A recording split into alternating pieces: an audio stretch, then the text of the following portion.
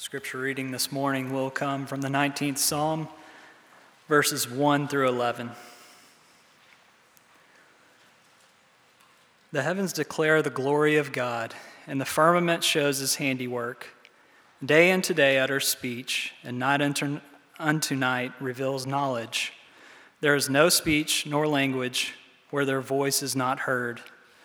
Their line has gone out through all the earth, and their words to the end of the world. In them he has set a tabernacle for the sun, which is like a bridegroom coming out of his chamber, and rejoices like a strong man to run its race. Its rising is from one end of heaven, and its circuit to the other end, and there is nothing hidden from its heat. The law of the Lord is perfect, converting the soul. The testimony of the Lord is sure, making wise the simple. The statutes of the Lord are right, rejoicing the heart. The commandment of the Lord is pure, enlightening the eyes. The fear of the Lord is clean, enduring forever. The judgments of the Lord are true and righteous altogether. More to be desired are they than gold, yea, that much fine gold, sweeter than the honey and the honeycomb. Moreover, by them your servant is warned, and in keeping them there is great reward.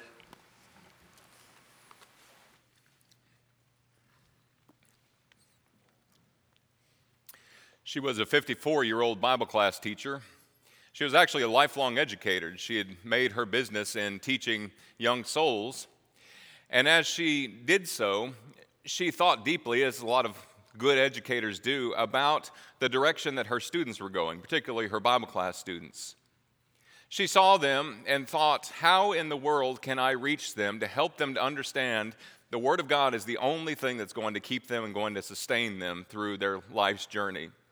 As she looked at her students and thought about each one, as good educators do, she thought about them as wanderers, people who would be absolutely lost if they didn't have the Word of God in their lives. She thought about them in terms of a cold, heartless, in a lot of cases, and cruel world, and knowing that the fact that they would need something to sustain them through their lives. She saw them as pilgrims, ones who were on a journey. More on that this evening at 4 o'clock if you're going to come back and join us in our study of 1 Peter. She saw them as ones who were creations of an ever-loving, ever-faithful God. But young people who would actually one day have to stand before God and give an account of their lives, as it talks about in 2 Corinthians chapter 5 and verse 10. And as she sat there and thought about her students and thought about what can she do to help her students to understand the seriousness and the responsibility that they have to put the Word of God inside them and live by it as what guides and what strengthens their life, Priscilla Owen sat down and she wrote a poem, Give Me the Bible. It was the song that we just sang. Were you paying attention? Because as she wrote the poem, Give Me the Bible, all my steps enlighten, looking at the way that the Bible is able to uphold us and cause us to look to its light and realize that it's possible, and it helps us in every single one of those scenarios that we just mentioned as wanderers, as people in a cold world, as people who are pilgrims, and people that are ultimately going to have to stand before a good God one day and receive the things we've done in the body. Give me the Bible. It's no less true than it was in 1883 when she originally penned that poem. It's no less true than over 2,000 years ago whenever it was originally compiled. And as we look at the Bible this morning and as we think about it, is that our life's cry? Give me the Bible. You see, there's a lot of people that'll cry, give me the Bible, but leave out all those parts about judgment and hell and about punishment and about things that show the wrathful nature of God. Yes, God is holy, but there's wrath that's revealed for those who are not right with Him. 2 Thessalonians chapter 1, verses 8 and 9. A lot of people are saying, give me the Bible, but only those parts that really make me feel warm and fuzzy on the inside. Give me the Bible so I can twist its words and so I can make it say something that it was never intended or never designed to say. A lot of people want to say, give me the Bible just so I can leave it on a pew or put it up on a shelf somewhere or leave it in my car until next week. Give me the Bible, but only on Sunday. You see, we've already had a number of folks that have referenced the importance of the Word of God. David Lehman started right up here, and he talked about how we need to be more devoted to daily Bible reading and looking into the Scriptures and seeing for ourselves the truths that God's given us. Why? Because our cry here is, give me the Bible.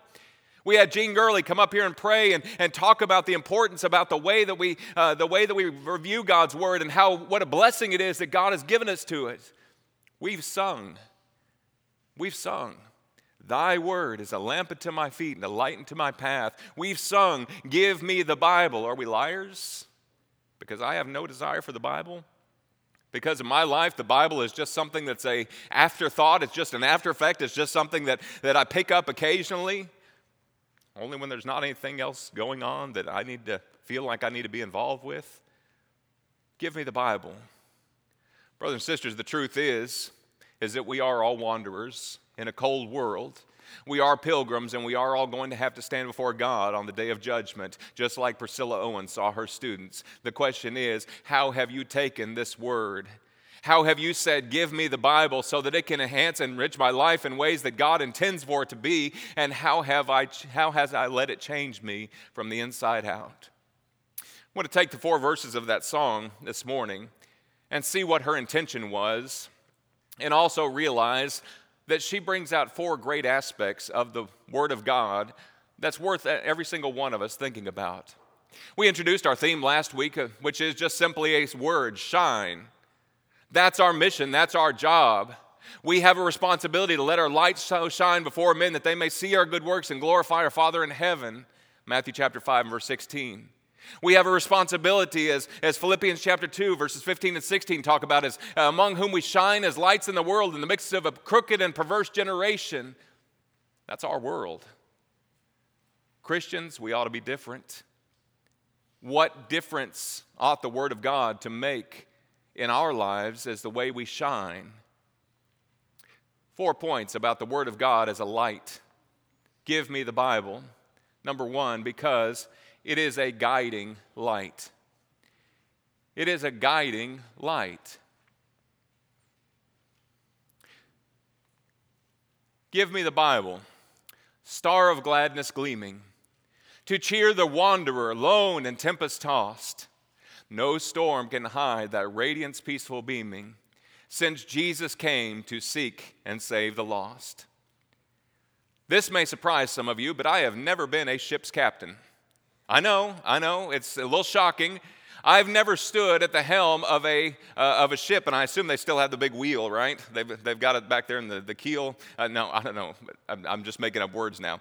You understand that there's things about being a ship captain that I don't understand. But I cannot imagine in the darkness of night, without electronic instruments, how those people were able to guide themselves by the stars at night. Even more so when you think about them approaching an unfamiliar stretch of land and thinking about all of the dangers of the rocks and the crags and things that might be poking up out of the water, and realizing not in the darkness that you don't know where the shore is. But then, even through a storm, even through a fierce storm, you can see the shining of a lighthouse. And you can navigate, even in the midst of a fierce storm, by that light. And you can think, okay, I know where this is, and this is the way that I can make the harbor safely. Your Bible can do that. Look at a couple of passages with me, starting with 2 Peter chapter 1. 2 Peter chapter 1, in the very same stroke of the pen, Peter talking about them as apostles, seeing the glory of Jesus, seeing his majesty and seeing his greatness. In fact, Peter says we stood on that Mount of Transfiguration there in Matthew chapter 17, as Matthew details. And he said, we heard the voice from heaven, this is my beloved Son in whom I'm well pleased. And with the very same stroke of the pen, Peter writes this, and so we have the prophetic word confirmed. That is, it's standing firm, it's established, it's right where it needs to be. And he says, which you, Christians, do well to heed. That word heed talks about keeping your mind upon. That means I need to fix it before me, and I need to think about it as that lighthouse. You do well to heed that as a light that shines in a dark place.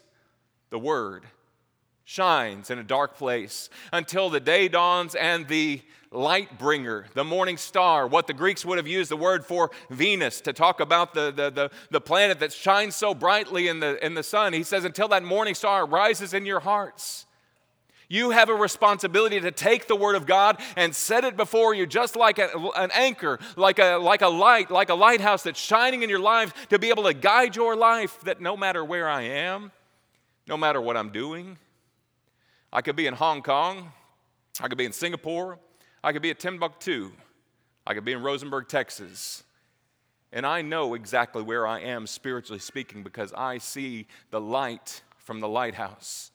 The Word of God that guides my thoughts and my actions, that helps me to understand where I am in relationship to God and where God wants me to be so that I don't create shipwreck of my faith. Yes, that's a thing. In fact, Paul would talk about it in 1st and 2nd Timothy. I don't want to be one of those people that make shipwreck of my faith. Do you? Truth is, I am a captain. Truth is, you are a captain. Truth is, as we guide our life by the light that is God's Word, God wants us to make the harbor safely. Consider Psalm 119, an entire chapter, the longest one in the Bible, 176 verses. If you call it a chapter, it's a song. But as the psalmist sings Psalm 119, he says this, establish, make firm, put it right there, your word, before your servant, who is devoted to fearing you. What God does, if we're devoted to fearing Him, is He gives us that anchor. He gives us that lighthouse to shine as a guiding light for your life so that no matter where I am, I can see it. I can see where God wants me to be. Same when you look at 2 Timothy chapter 3, verses 16 and 17, New Testament passage that talk about what your Bible, what the Word of God is designed to do. Paul tells Timothy that he needs to pay attention to the Word of God, which is able to make him wise for salvation, 2 Timothy 3, verse 15. And again, in the same stroke of the pen, he says, all Scripture, your Bible, all Scripture is given by inspiration of God and is profitable for doctrine, reproof, correction, instruction, and righteousness. So what? For what purpose? So that it can sit on a shelf? So that I can take and pick and choose what parts I want to keep and what parts I don't want to endure? He says, no. That the man of God, the one who wants to be the servant of God, Psalm 119, verse 38, the one who wants to have his thoughts and his word established so that the man of God may be complete, thoroughly equipped, completely furnished unto every good work. Brothers and sisters, your Bible can do that. The Word of God that you hopefully hold open in your lap can do that. Do we trust the Word of God as a guiding light? The psalmist would say in Psalm 1, blessed is the man who walks not in the counsel of the ungodly, or nor stands in the path of the sinners, nor sits in the seat of the scornful, but his delight is in the law of the Lord, and in his law he meditates day and night. He shall be like a tree planted. What's that Word of God able to make you do? Be planted by rivers of water, bringing forth fruit in the season. You can sing it with me, right? Bringing forth fruit in the season, whose leaf also shall not wither, and all he does shall prosper. The Word of God is something that's a guiding light that's able to make us what God wants us to be and to steer us in the right direction. Number 2, what is the Word of God? Why do I need to say, give me the Bible? I need to do it because it is a comforting light. A comforting light. Consider Miss Owens and the second verse that she composed. Give me the Bible when my heart is broken, when sin and grief have filled my soul with fear. Give me the precious words by Jesus spoken. Hold up faith's lamp to show my Savior near. You see the comfort that the Word of God can afford. You can see it in a lighthouse beam, but you can also see it in a warm candle. Consider the psalmist and what he said. Again, Psalm 119, longest psalm in the Bible, longest chapter in the Bible, 176 verses, all about the Word of God. The psalmist said, this is my comfort in affliction. What is it? For your word has given me life. Psalm 119, verse 50. Again, same chapter, same psalm. Let, I pray, your merciful kindness be for my comfort, according to your word, to your servant. The psalmist placed great emphasis on the need for comfort, but that comfort especially coming from the Word of God, which is able to help our souls as a comforting light. In fact, Romans chapter 15, verse 4, a remarkable verse. As Paul concludes the book of Romans, he says, "For whatever things were written aforetime were written for our learning, that we through the patience and," don't miss this word, "comfort of the Scriptures might have hope."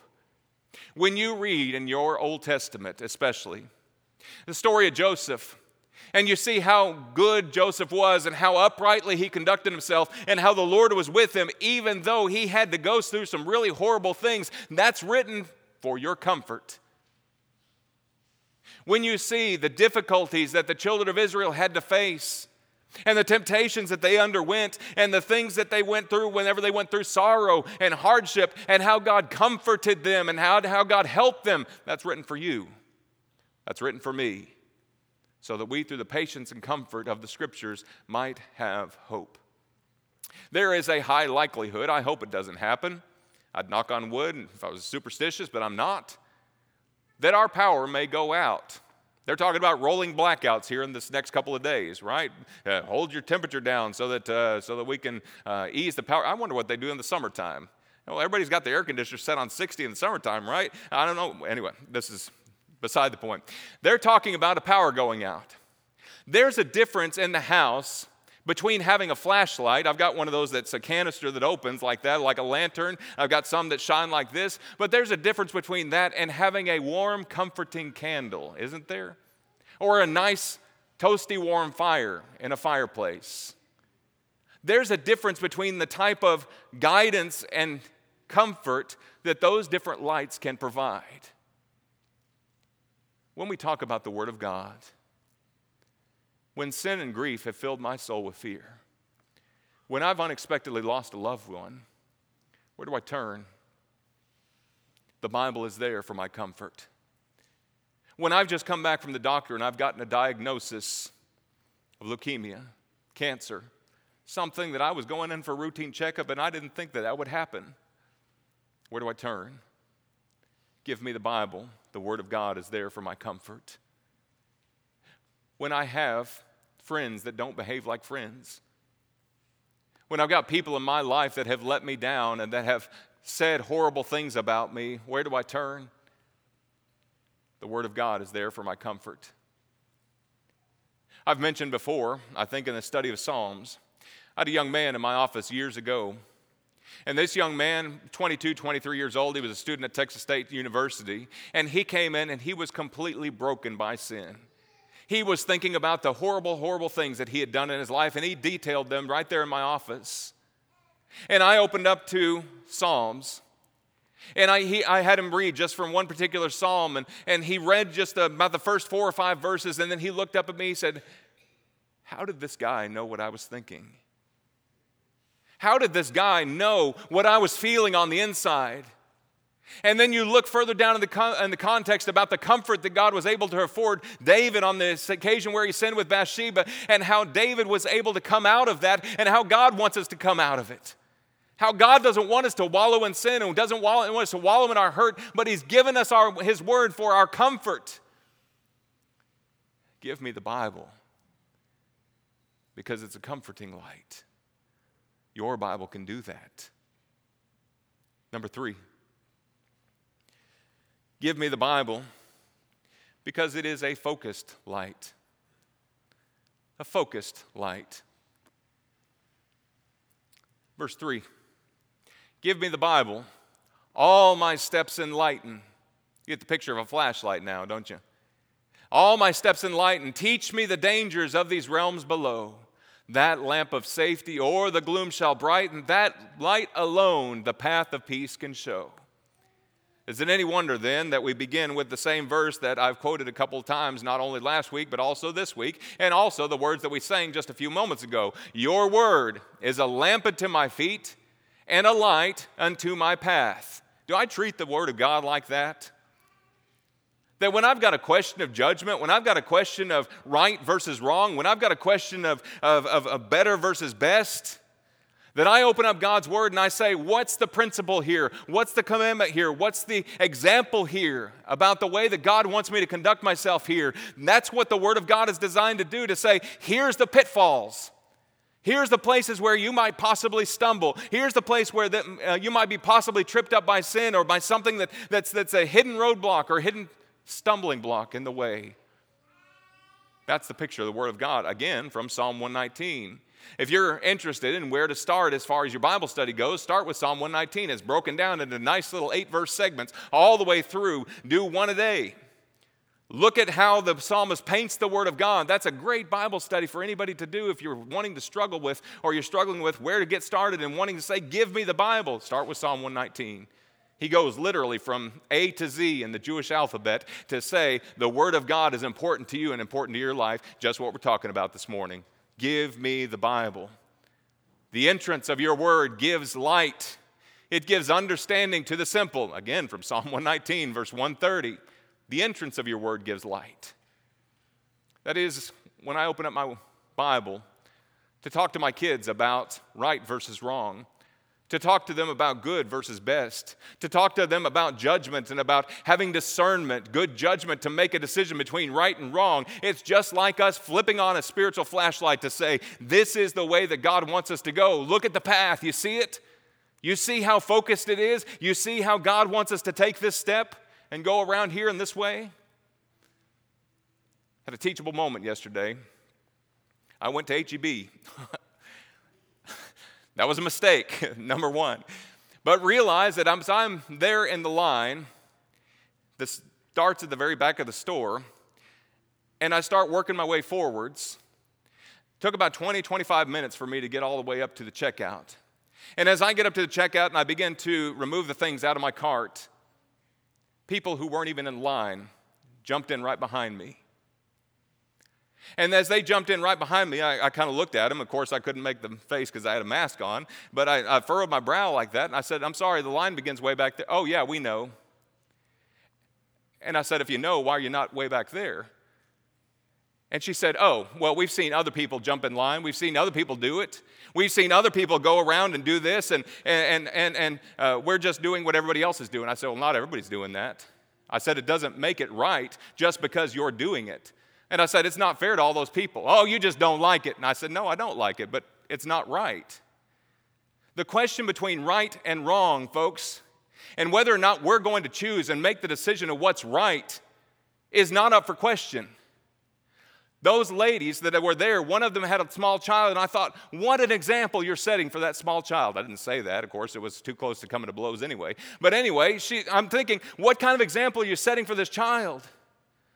What kind of example, what kind of influence are you wielding over all these people? And bless her heart, there was a sweet little lady that I'd struck up a conversation with behind me, and her little brow was just as furrowed as it could be. She couldn't understand why these people chose to do that. But that's the world we're living in.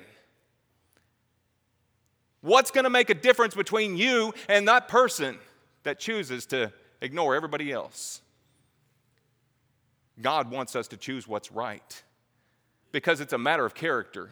It's a matter of who we are on the inside. It's a matter of integrity to say, I want to be godly. You know what that means? That means godlike, to have the characteristic of God. And the only way we're going to do that is open up our Bible and study and say, this is right. I'm committed to doing what's right. I'm following what's right. The law of the Lord is perfect, converting, changing, transforming the soul. You let the Word of God transform your soul? Are you different because you're a Christian? Are you different because you're following faithfully the focused light of God's Word? The testimony of the Lord is sure, making wise the simple. Listen, I don't understand some things.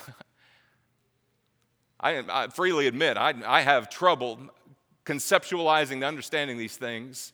But the truth is, if I'm simple with the Word of God, God says, open it up. I'll make you wise. That's what James chapter 1 is talking about. If anybody lacks wisdom, let him ask of God, and who gives to all men liberally. It's not like God is a stingy miser with his wisdom to say, oh, I guess I'll just give you a drop. Here you go. God pours it out. How does he pour it out? Through the Word of God, through your Bible, Your Bible can do that. Through the people of God, through following godly influences and examples, imitate me as I imitate Christ. 1 Corinthians chapter 11, verse 1. Am I doing that? Am I following? Or am I following the way of the world? Cold, cruel, heartless, selfish like those ladies. What am I doing? What character am I cultivating? Am I different? Because I'm trusting in the law of the Lord, which is able to make wise the simple. The statutes of the Lord are right, rejoicing the heart. The commandment of the Lord is pure, enlightening the eyes, flipping on the spiritual flashlight so I can navigate this cold world down here. Last one, number 4. Why do I need to say, give me the Bible?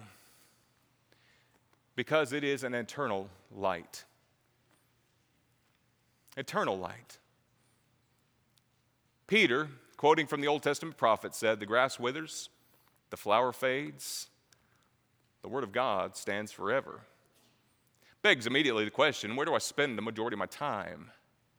Where do I spend the majority of my days? On the things that are going to wither and the things that are going to fade and fade away? Or do I spend my time cultivating a relationship with the eternal God through his eternal light, which is the Word of God? Think about these verses. Give me the Bible, lamp of life immortal. Hold up that splendor by the open grave. Can you consider that just for a moment? The beauty of the picture.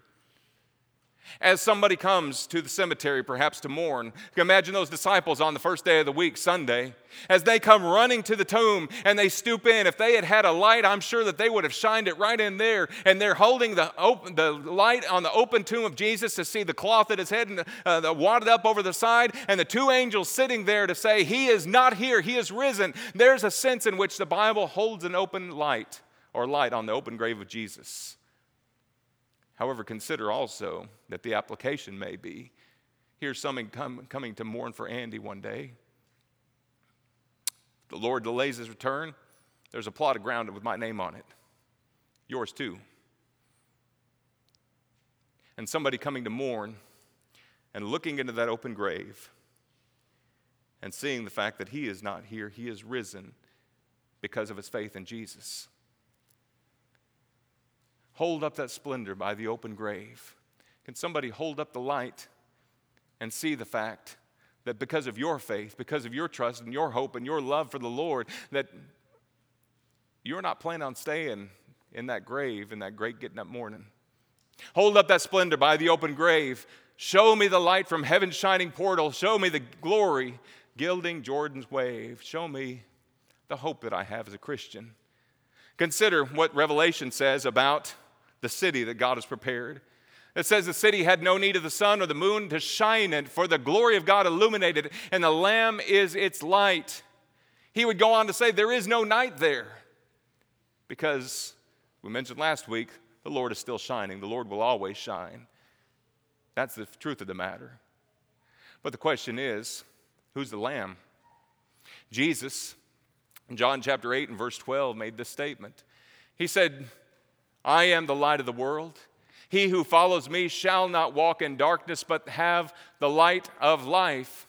You say, what are you talking about, Jesus? And well, he's not only talking about the lights that we've already talked about, but he's also talking about exactly what he mentioned there in John chapter 11, verses 25 and 26. As he tells 2 sorrowing sisters who lost their brother, as Jesus loved them dearly, he said, I am the resurrection and the life.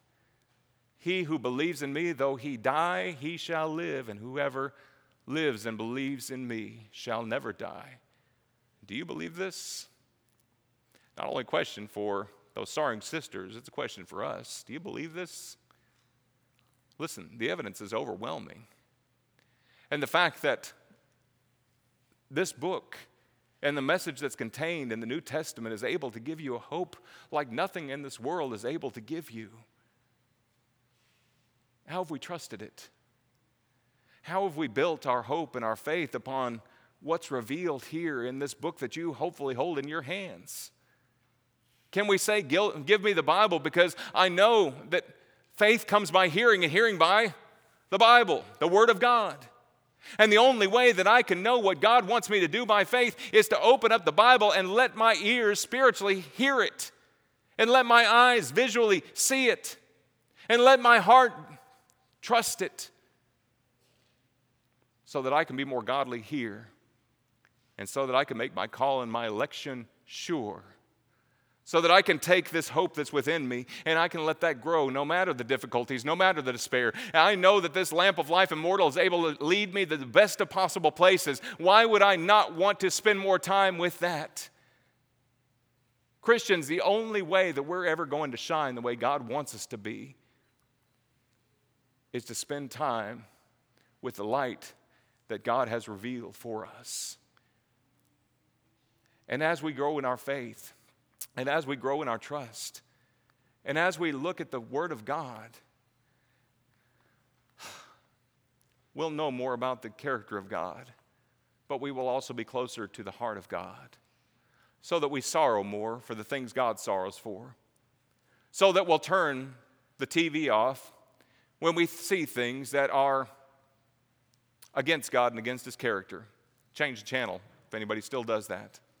That we'll say, we as a family are not going to watch this because we're a family that's devoted to pleasing God, and we know that we can please God by what He's revealed.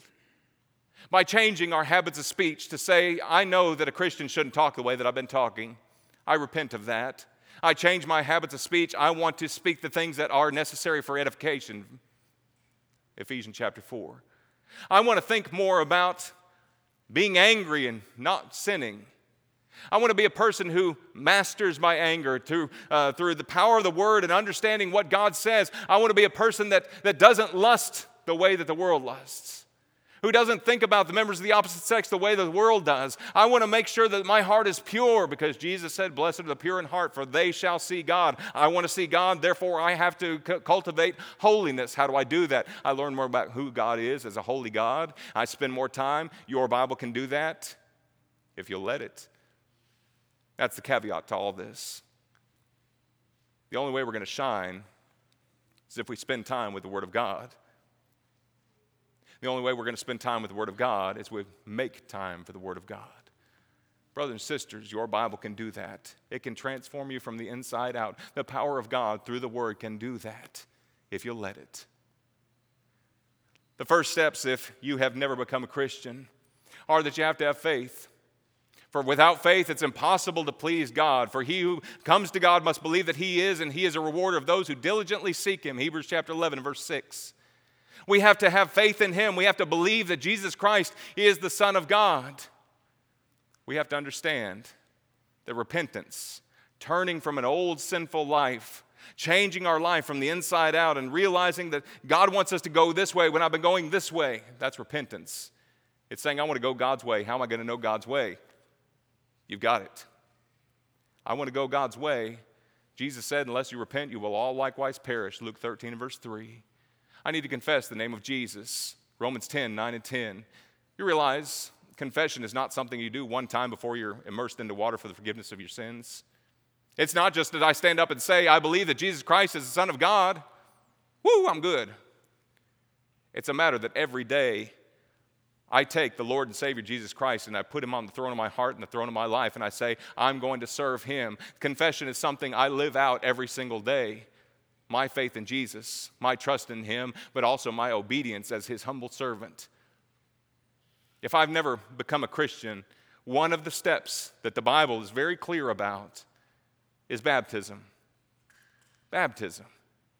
It's strange to me that so many people get hung up on baptism when there is example after example after example in the Bible about people being immersed into water and then coming up and then are on their way rejoicing.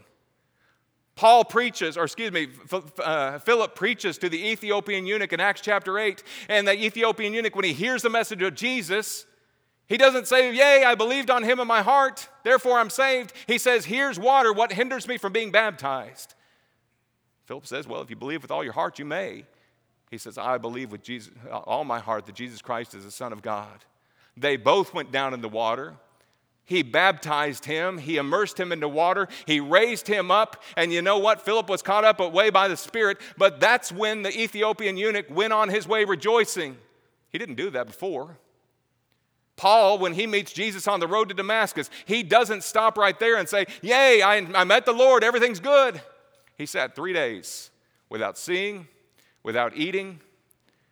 And he sat there until Ananias came and said, Saul, why are you waiting? Arise and be baptized, washing away your sins, calling on the name of the Lord. It wasn't until after that Saul began to work in the ministry, who began to serve Christ. That's Acts 22 and verse 16. Why do we get hung up on baptism? Jesus said, he who believes and is baptized shall be saved.